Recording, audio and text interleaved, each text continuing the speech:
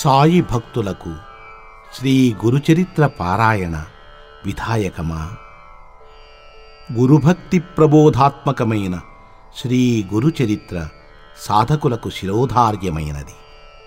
అందులో వర్ణింపబడ్డ గురు మహిమ, గురుస్తుతి వంటి గురుభక్తి ప్రబోధాత్మకమైన అంశాలు ఆధ్యాత్మిక సాధన మనుగడకు ఆహారం వంటివి. ప్రాతస్మరణీయులైన శ్రీపాద శ్రీవల్లభస్వామి, శ్రీ నృసింహ సరస్వతీస్వామి వంటి మహాత్ముల చరిత్రలు సాధకులు అవశ్యం పఠింపవలసినవి. అయితే సంత్ కబీర్, జ్ఞానేశ్వర్ మహారాజ్, తుకారాం మహారాజ్, ఏకనాథ్ మహారాజ్, శ్రీ సాయిబాబా మొదలైన ఎందరో సద్గురుమూర్తులచే కాలదోషం పట్టించబడ్డ ఎన్నో ఛాందస ఆచారాలు, దురాచారాలు, మూఢ విశ్వాసాలు, కొన్ని చారిత్రక కారణాల ప్రభావం వల్ల ఆ గ్రంథంలో చొప్పించబడ్డాయి.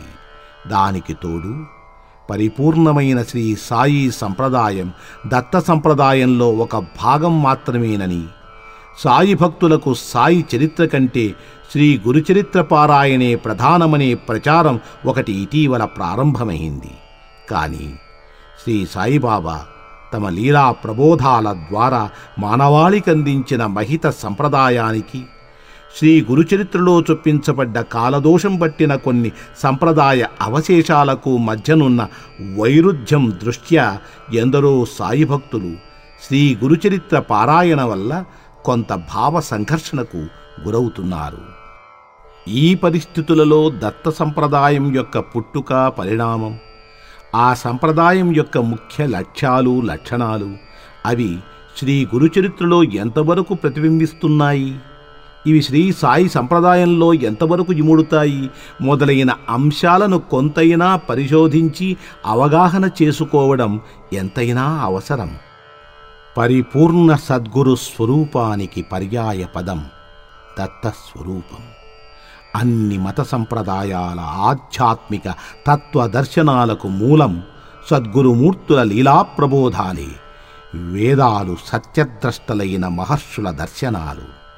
ఆ దర్శనాల ఆదర్శమే వైదిక మతానికి పునాదులు, హైందవ ధర్మానికి వరవడి మహర్షుల నడవడి. అందుకే వేదాన్ని నిత్యం పారాయణ చేయమని, అలా పారాయణ చెయ్యటం ద్వారా వేదసారాన్ని గ్రహించి తదనుగుణంగా నడుచుకొమ్మని వైదిక ధర్మం ఉద్బోధిస్తున్నది. వేదో నిత్యమధీయతాం తదుదితం కర్మస్వనుష్ఠ్యతాం అని.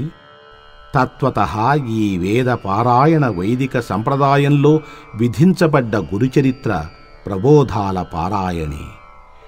యూదులలో యేసుక్రీస్తుకు ముందు ప్రభవించిన ప్రవక్తల అంటే సద్గురువుల జీవిత ప్రబోధాలు యూదు మతానుయాయుల పవిత్ర పారాయణ గ్రంథమైతే, యేసుప్రభువు యొక్క చరిత్ర బోధనలు బైబిల్ క్రైస్తవుల పవిత్ర పారాయణ గ్రంథం.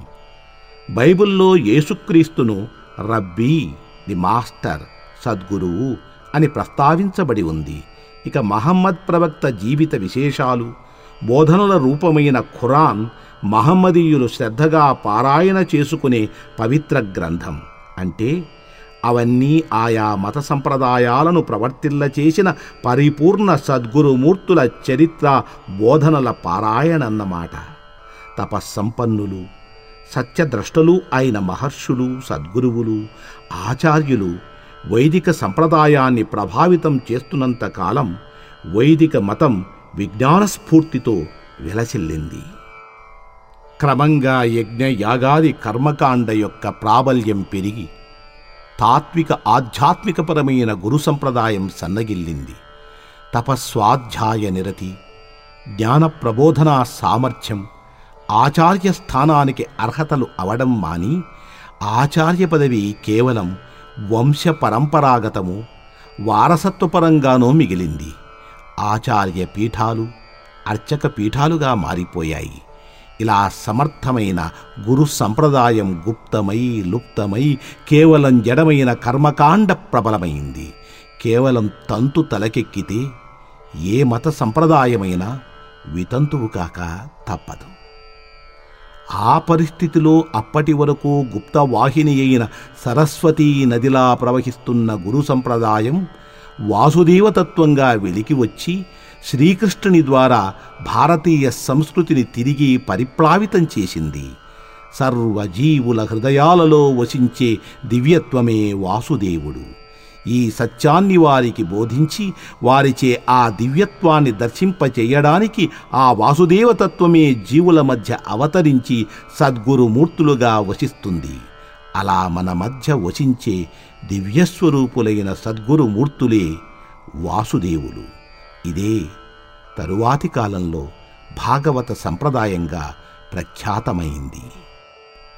శ్రీకృష్ణ వాసుదేవుని కృషితో పెంచబడ్డ ఈ భాగవత కల్పవృక్షం తరువాతి కాలాల్లో శాఖోపశాఖలై విస్తరించి ప్రఖ్యాతమైన వివిధ భక్తి జ్ఞాన యోగ సంప్రదాయాలకు మూలకందమైంది.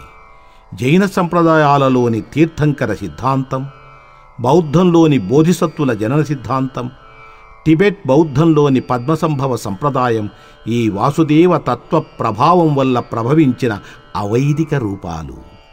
శ్రీకృష్ణ నిర్యాణం తరువాత కొన్ని శతాబ్దాలకు కృష్ణ వాసుదేవుని ఒక జగద్గురు స్వరూపంగా కాక లీలా మానుష విగ్రహుడుగా ఆరాధింపబడడం ప్రారంభమై వాసుదేవుడనేది శ్రీకృష్ణుని పర్యాయనామం అవడంతో మూల వాసుదేవతత్వం గురు సంప్రదాయం వేరువేరు పేర్లతో ప్రచారమైంది.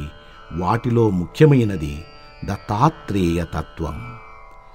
ఈ గురు సంప్రదాయమే ద్రవిడ దేశంలో సుబ్రహ్మణ్య సంప్రదాయంగా రూపాంతరం చెంది ప్రవర్తిల్లింది. సుబ్రహ్మణ్యుడు సుబ్రాహ్మణ్యుడు, శుద్ధమైన బ్రహ్మజ్ఞానాన్ని బోధించేవాడు.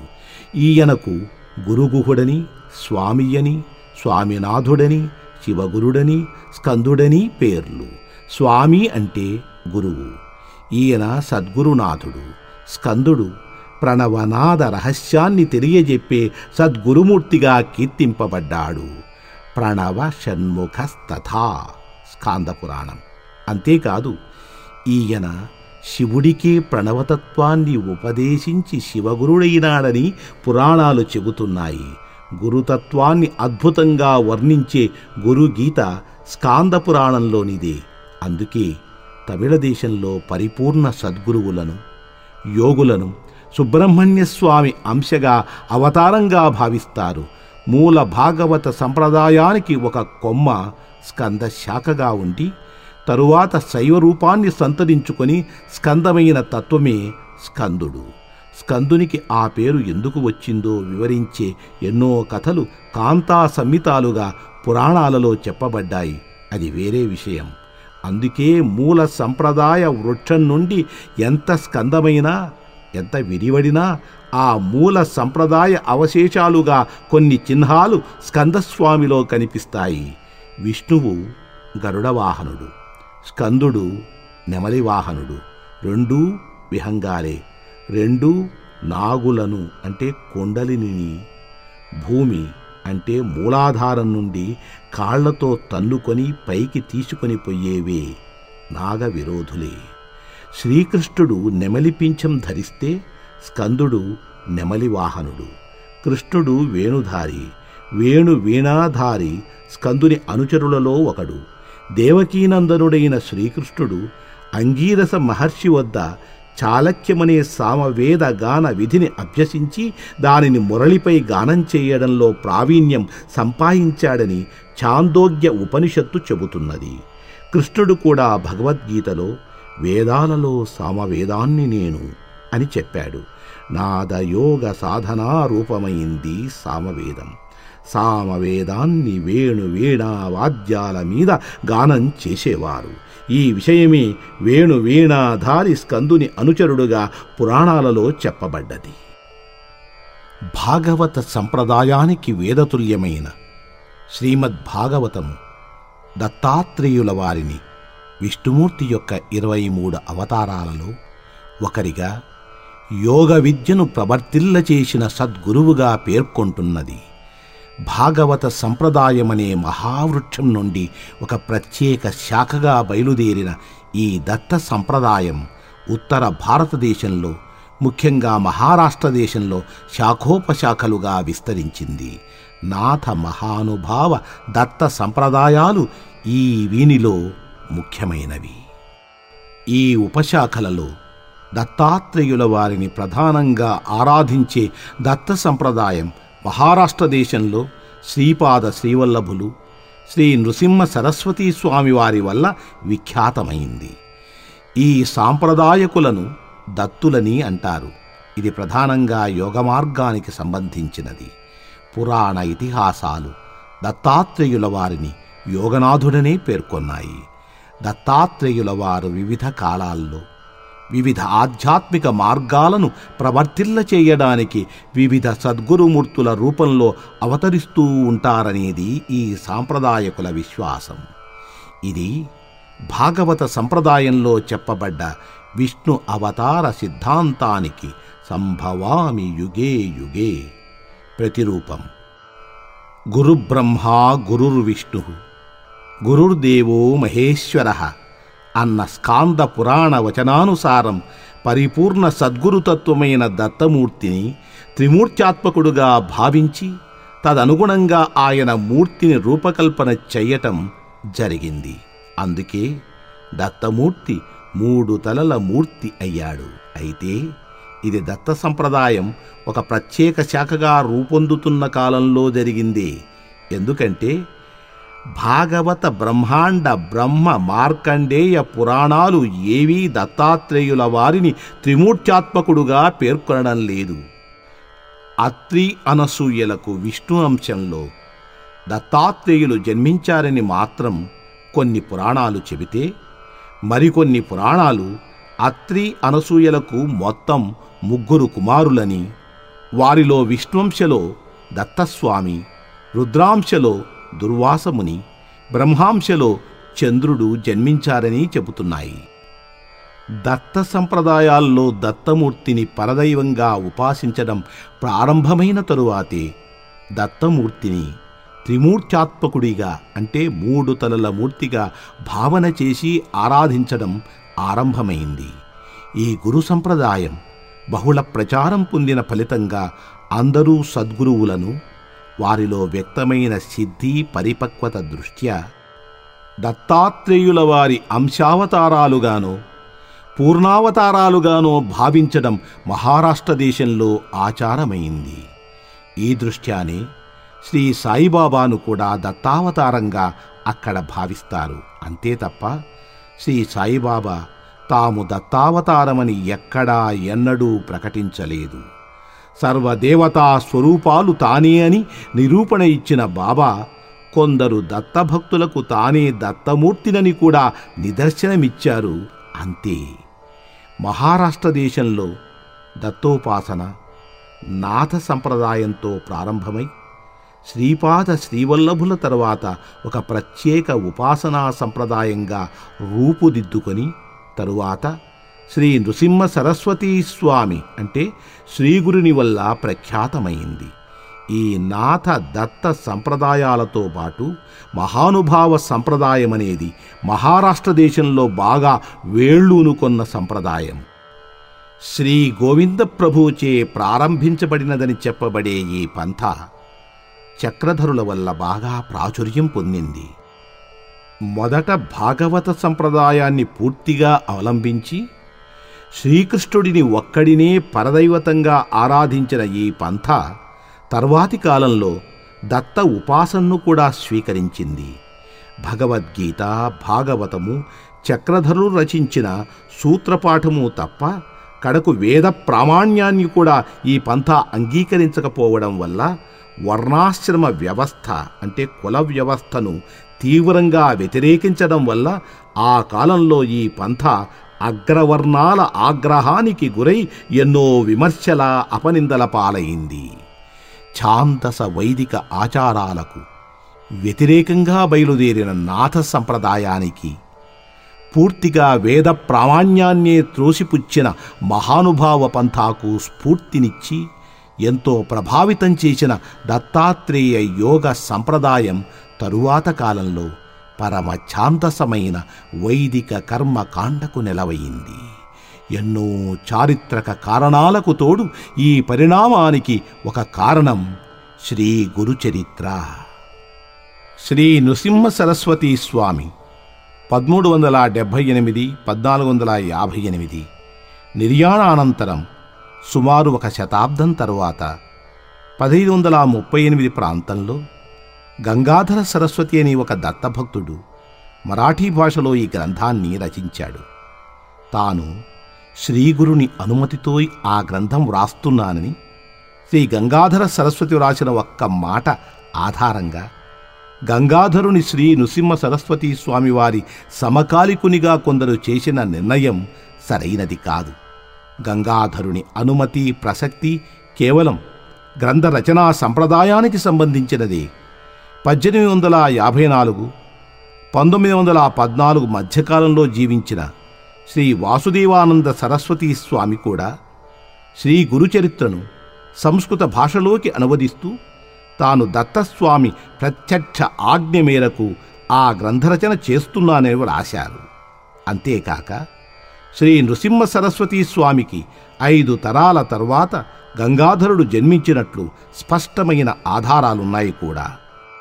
దీనివల్ల స్పష్టమయ్యేది ఏమంటే గంగాధర సరస్వతి స్వయంగా శ్రీగురుని ముఖతః వారి బోధను వినే అవకాశం లేదు.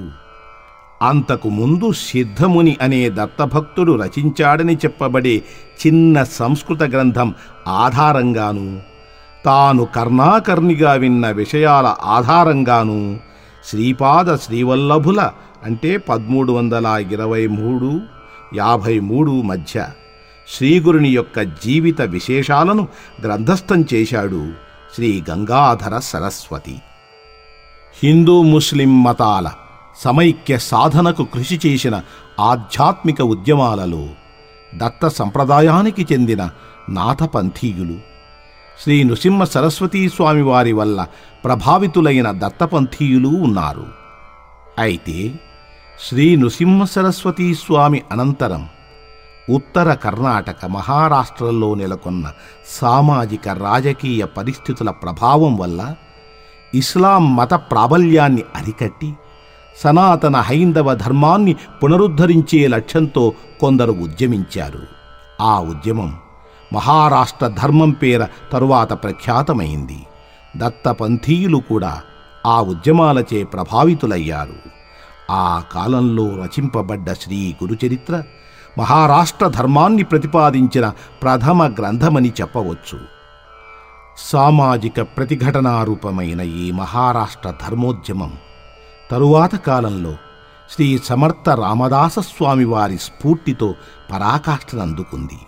అందుకనే శ్రీగురుని జీవిత విశేషాలను గ్రంథస్థం చెయ్యడంతో పాటు వివిధ పురాణాల నుండి వ్రత ప్రాయశ్చిత్త మహిమ, కర్మకాండ ప్రాశస్త్యాన్ని వర్ణించే విషయాలను తనకు తోచిన విధంగా ఎంపిక చేసి శ్రీగురుని నోట చెప్పించాడు శ్రీ గంగాధర సరస్వతి. గంగాధరుడు తన శ్రీగురు చరిత్రలో శ్రీగురుని నోట పలికించిన బోధ యథాతథంగా కొన్ని పురాణ గ్రంథాలలో మనకు కనిపిస్తుంది. శ్రీ గురుచరిత్రలోనే చెప్పబడినట్లు మహమ్మదీయులను, శూద్రులను ఆదరంతో శిష్యులుగా స్వీకరించిన శ్రీగురుడు కుల వ్యవస్థను ప్రోత్సహించాడనటం హాస్యాస్పదం. సతీ సహగమనం వంటి దురాచారాల ప్రశంస, రుద్రాక్షమహిమ వంటి బాహ్య ఆచార ఆడంబరాల పొగడ్త, కృశ్చ చాంద్రాయణాది ప్రాయశ్చిత్త కర్మల వివిధ వ్రత విధానాల స్తోత్రము, వర్ణాశ్రమ ధర్మాల కుల వ్యవస్థ సమర్థన, పాతివ్రత్య మహిమ, స్త్రీ నింద, వివిధ బాహ్య శౌచ ప్రక్రియల వివరణ, కర్మకాండ మొదలైనవన్నీ శ్రీగురుని నిజబోధ అయ్యే అవకాశం లేదు. అర్థరహితమైన ఆచార కర్మకాండలకు వ్యతిరేకంగా ప్రవర్ధిల్లిన భాగవత సంప్రదాయంలో జనించి వైదిక ఆచార కాండను, కుల వ్యవస్థను తీవ్రంగా నిరసించిన నాథ సంప్రదాయాన్ని, వేద ప్రమాణాన్నే త్రోసిరాజని పరమ అవైదిక మతంగా గణుతికెక్కిన మహానుభావ పంథాను ప్రభావితం చేసిన దత్త సంప్రదాయం శ్రీ గురుచరిత్రలో పేర్కొన్న అంశాలకు ఆలంబనము ఎలా కాగలదు? అంతేకాక దత్తాత్రేయుల వారు వాతరచన ఋషి సంప్రదాయానికి చెందినవాడని ప్రతీతి. వాతరచనులు శ్రమణులని శ్రీమద్భాగవతము స్పష్టంగా పేర్కొంటున్నది. వాతరచనాయ ఋషయశ్రమణ. జైనులు శ్రమణులు. బౌద్ధమతంపై కూడా శ్రమణుల ప్రభావం ఉంది. ఈ శ్రమణులు పరమ అవైదికులుగా పురాణ ఇతిహాసాలలో ప్రసిద్ధి.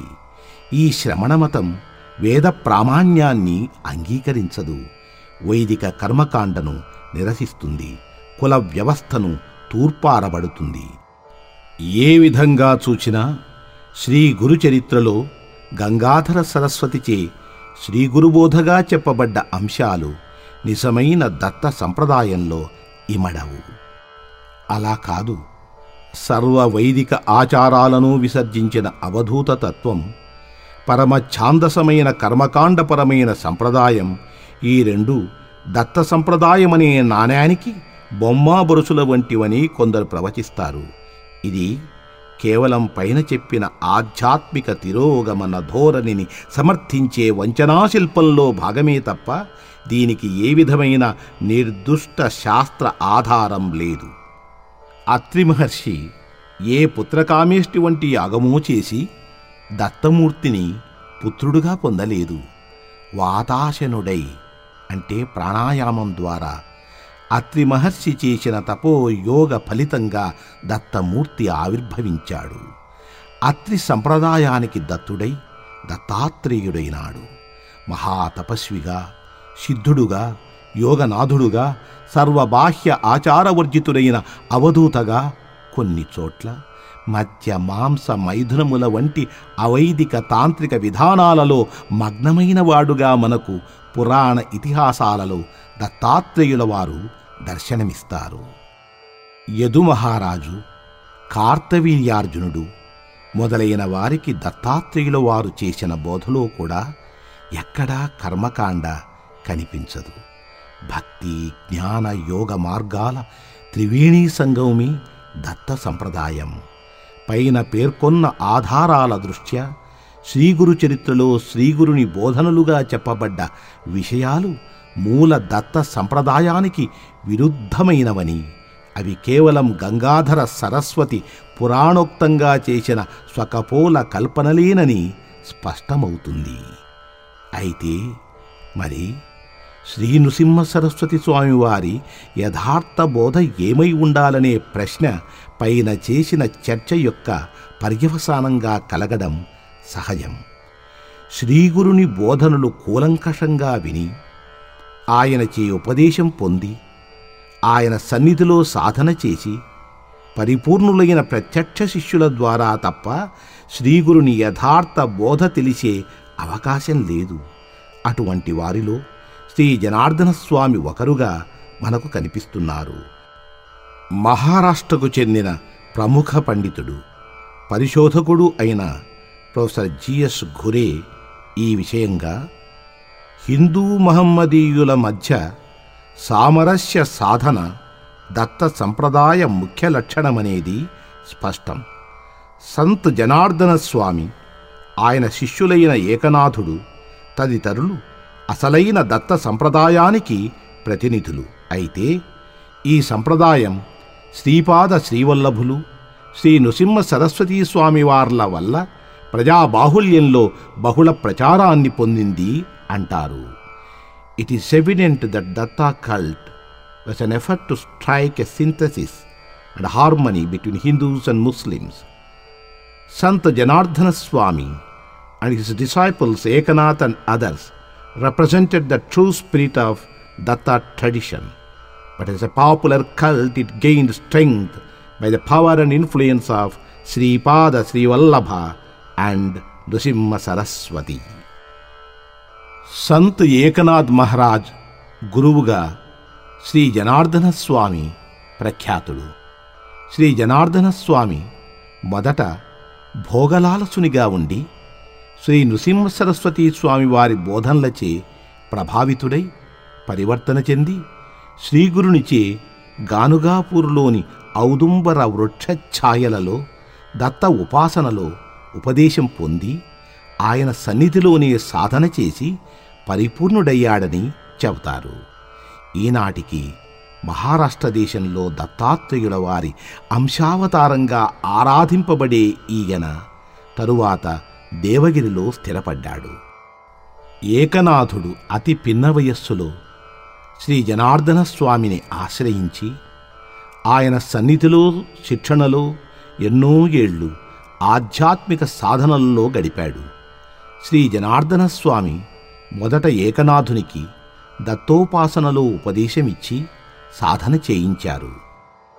ఏకనాథునికి ఎన్నోసార్లు ఒక ముస్లిం ఫకీరు అవధూత రూపంలో దత్తాత్రేయ సాక్షాత్కారం కూడా కలిగిందని చెబుతారు. ఇటువంటి కొన్ని ఉదంతాల ఆధారంగాను శ్రీ నృసింహ సరస్వతి జనార్దన స్వాములలో కనిపించే హిందూ ముస్లిం మత సామరస్యం దృష్ట్యాను జనార్దన స్వామి గురువు ఒక సూఫీ మహాత్ముడై ఉండవచ్చని ఇటీవలి కొందరి పరిశోధకుల అభిప్రాయం. ఆ పైన శ్రీ జనార్దన స్వామి ఏకనాథునికి కృష్ణ ఉపాసనను విధించారు. అంతేకాదు దత్త సంప్రదాయానికి మూలకందమైన భాగవత సంప్రదాయాన్ని తిరిగి ప్రవర్తిల్ల చేయడానికో మరే కారణంగానో శ్రీమద్భాగవతంపై వ్యాఖ్యను రచించమని ఏకనాథుని ఆదేశించాడు. ఆ ఆదేశ ఫలితమే ఏకనాథ భాగవతం. మహానుభావ పంథాలో వలె శ్రీ జనార్దన ఏకనాథులలో కూడా శ్రీకృష్ణ దత్తాత్రేయ ఉపాసనల సమన్వయం కనిపిస్తుంది. దత్తోపాసనను కాకుండా శుద్ధమైన కృష్ణ భక్తిని ప్రవర్తిల్ల చెయ్యమని శ్రీ జనార్దన స్వామి ఏకనాథునికి చేసిన ఆదేశానికి శ్రీ నృసింహ సరస్వతీ స్వామి ఆమోదము ఆదేశము తప్పక ఉండాలి. ఎందుకంటే శ్రీ జనార్దన స్వామి శ్రీ నృసింహ సరస్వతి రచించారని చెప్పబడే ఎన్నో అభంగాలు భక్తి తత్వంతో తొణకిసలాడుతుంటాయి. వాటి ఆధారంగా చివరకు కొందరు పండితులు శ్రీ నృసింహ సరస్వతి శ్రీ జనార్దన స్వామివార్లు ఇద్దరూ పాండురంగ భక్త పరంపరకు చెందిన వార్కరీ సంప్రదాయానికి చెందినవారని కూడా భావిస్తున్నారు. ఉదాహరణకు ప్రముఖ మరాఠీ సాహిత్య పరిశోధకుడు డాక్టర్ ప్రభాకర్ మాచ్వే ఇలా అంటారు: నామదేవుని అనంతర కాలంలో ప్రభవించిన సంత కవులలో నరసింహ సరస్వతి, జనార్దన స్వామి ఉన్నారు. వారిరువురు వార్కరీ పంథ్కి చెందినవారు. వారు రచించారని చెప్పబడే భక్తి గీతాలు ఎన్నో లభిస్తున్నాయి. Among the teachers and writers of post Namdeva period were Narasimha Saraswati and Janardana Swami. Both belonged to the Varkari Panth.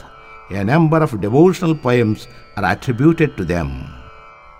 ఈ దృష్ట్యా దత్త సంప్రదాయ హృదయం బోధనల యొక్క పరాకాష్ఠ మనకు ఏకనాథుని రచనల్లో, ముఖ్యంగా ఏకనాథ భాగవతంలో లభించగలదు.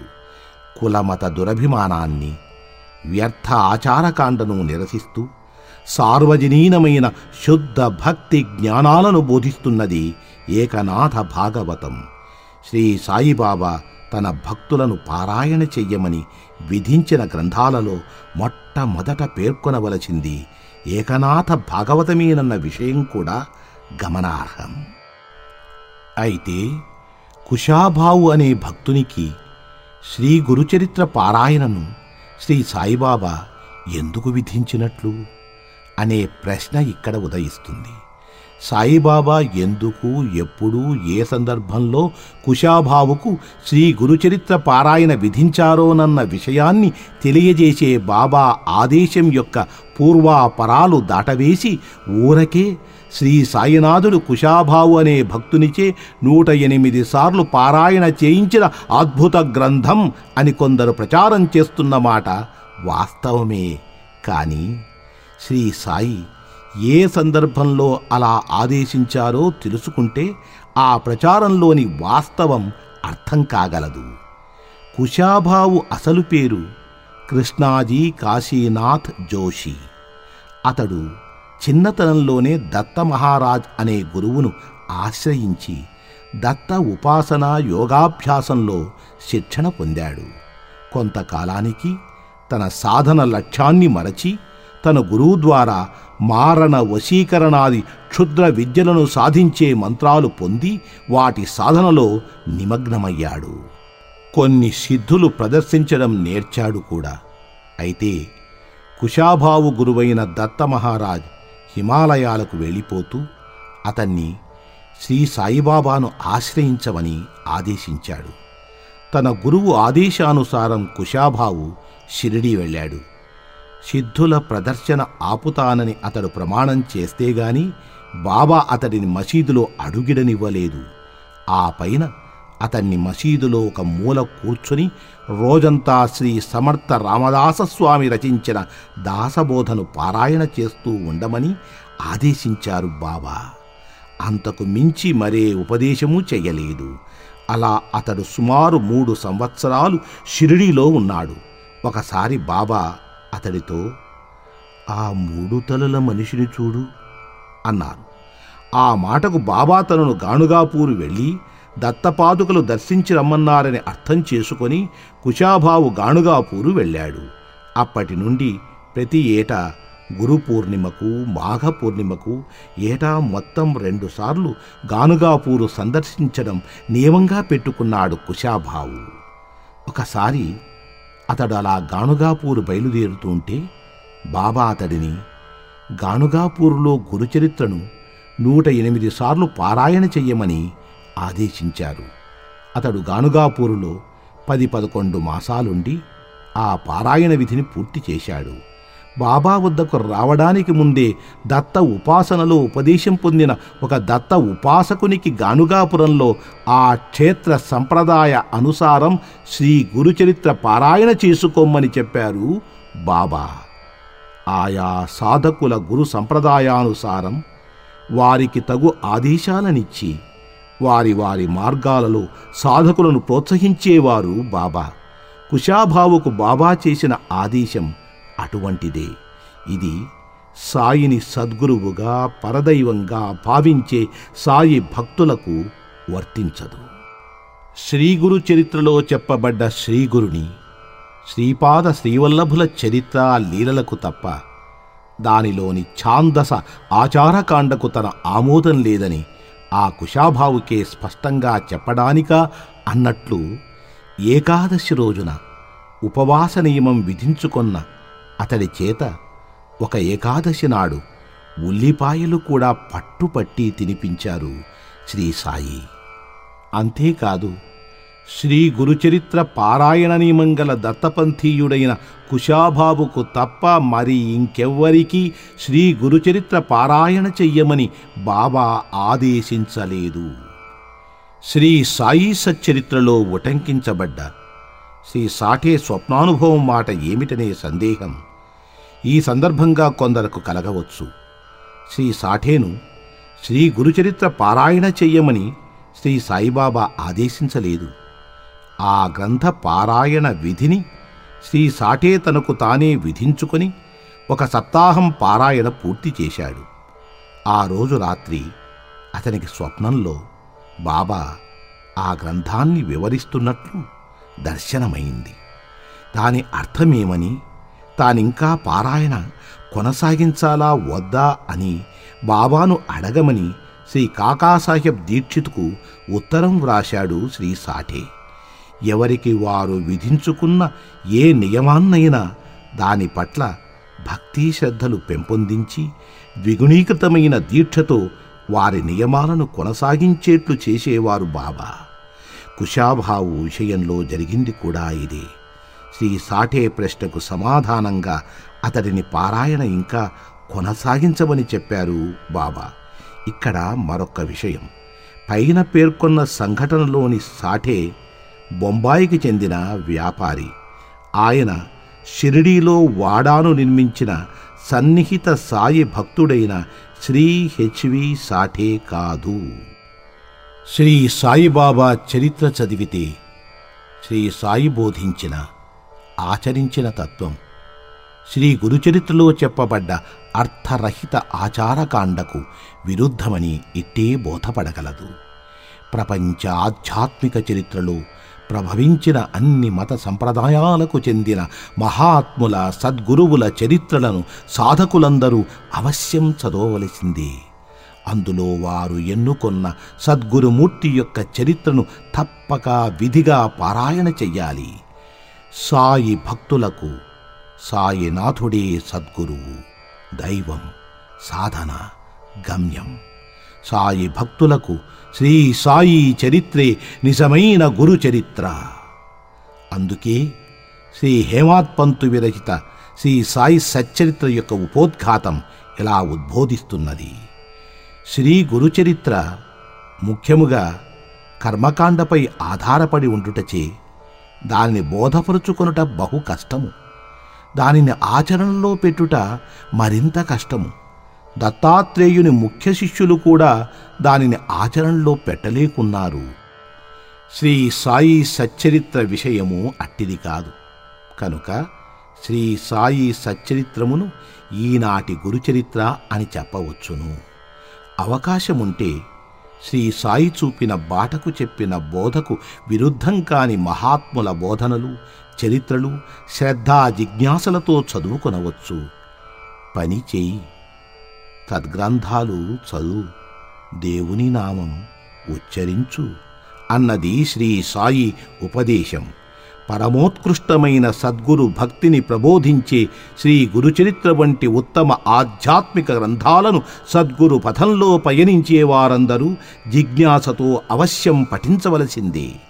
ఆ గ్రంథాలలో సద్గురునాథుడైన శ్రీ సాయినాథునికి అనన్యంగా శరణు పొందడానికి అవసరమైన అవగాహనను పెంపొందించుకునే అంశాలను వివేకంతో గ్రహించాలి.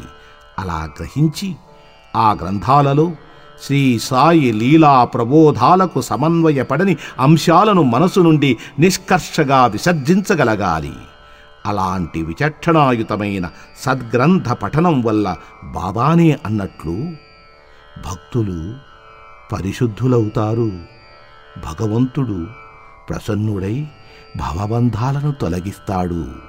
అంతేకాని శ్రీ సాయి తత్వానికి విరుద్ధమైన విషయాలను పారాయణ పేరుతో తలకు ఎక్కించుకుని అవి సమన్వయపడక అనవసర భావ సంఘర్షణకు లోనవడం అవివేకం.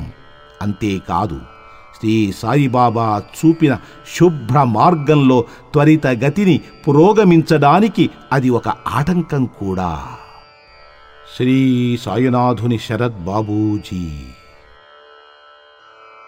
చాప్టర్ 11. పూజ్య శ్రీ సాయినాథుని శరత్ బాబూజీ విరచిత సాయి భక్తి సాధన రహస్యం గ్రంథంలోని సాయి భక్తులకు శ్రీ గురుచరిత్ర పారాయణ విధాయకమా అనే అధ్యాయం సమాప్తం.